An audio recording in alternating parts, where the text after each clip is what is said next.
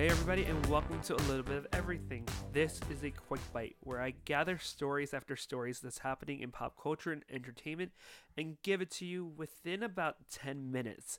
So on this episode is all about award shows like the Razzies and the ACM Awards, movies like two incredibly different type of movies in the works, and a streaming service set to launch this fall. That's all coming up right now, so let's get started.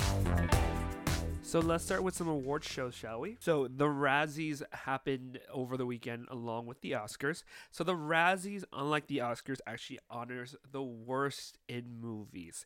And the worst movie of the year, according to the Razzies, was The Emoji Movie. The Emoji Movie scored 4 Razzie Awards, including Worst Picture, Worst Director, and Worst Screenplay.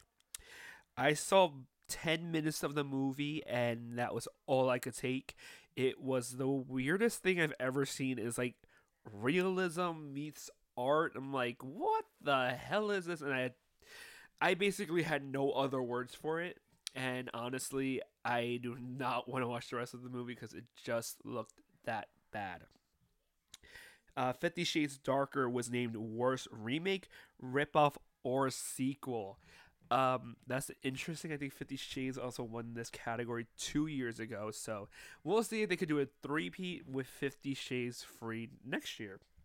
So from an award show honoring the worst in movies, let's go to an award show that honors the best in country music. The ACM Award nominees were announced, and leading the pack, Chris Stapleton with 8 nominations, followed by Thomas Rhett with 6, and Keith Urban and Shane McNally with 5 apiece. So the nominees include for Entertainer of the Year Jason Aldean, Garth Brooks, Luke Bryan, Chris Stapleton, and Keith Urban.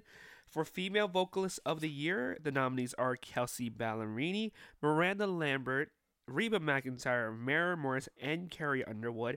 And for Male Vocalist, Jason Aldean, Thomas Rhett, Chris Stapleton, Keith Urban, and Chris Young. So the whole award show goes down live on April 15th on CBS, and it will be hosted for, get this, a 15th time by Reba McEntire. I can't wait to see who takes home some of the big awards, and we might recap it here, so stay tuned for that.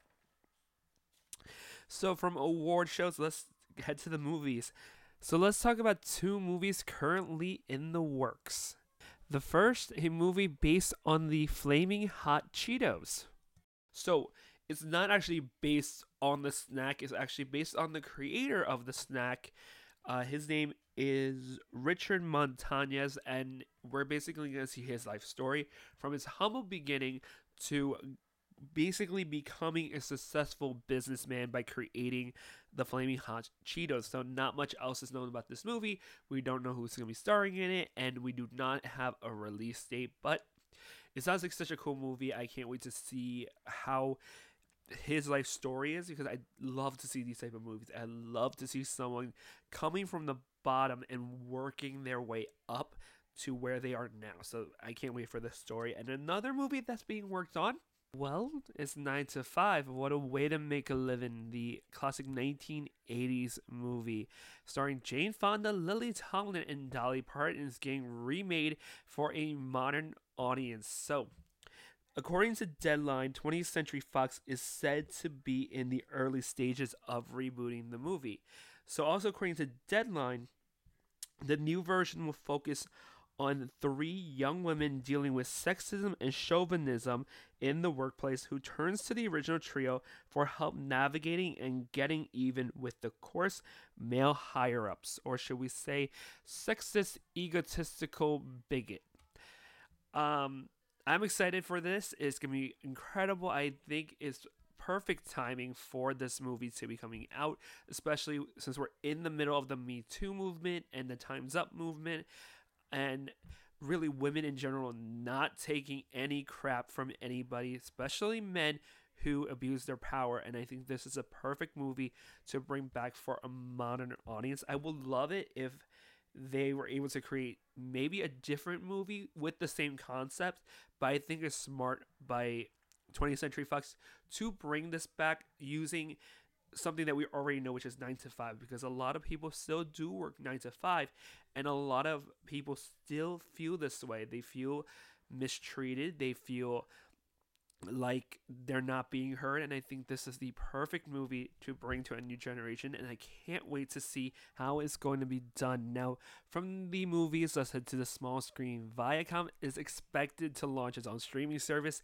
as early as September of this year. That's according to CFO Wade Davis. So I'm actually interested to see what they're going to include. So apparently there's going to be tens of thousands of hours of content set at launch. So Viacom owns networks such as Nickelodeon, Comedy Central, MTV, BET, CMT, TV Land, Logo, and Paramount Networks, which used to be Spike TV.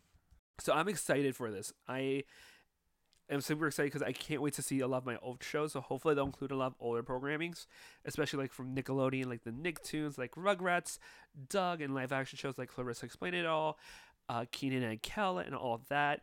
And then on MTV front, everything pre reality takeover, maybe some Daria, Beavis and Butthead, and who knows, maybe the old TRL. That'd be kind of cool to incorporate old TRL stuff. That'd be really fun.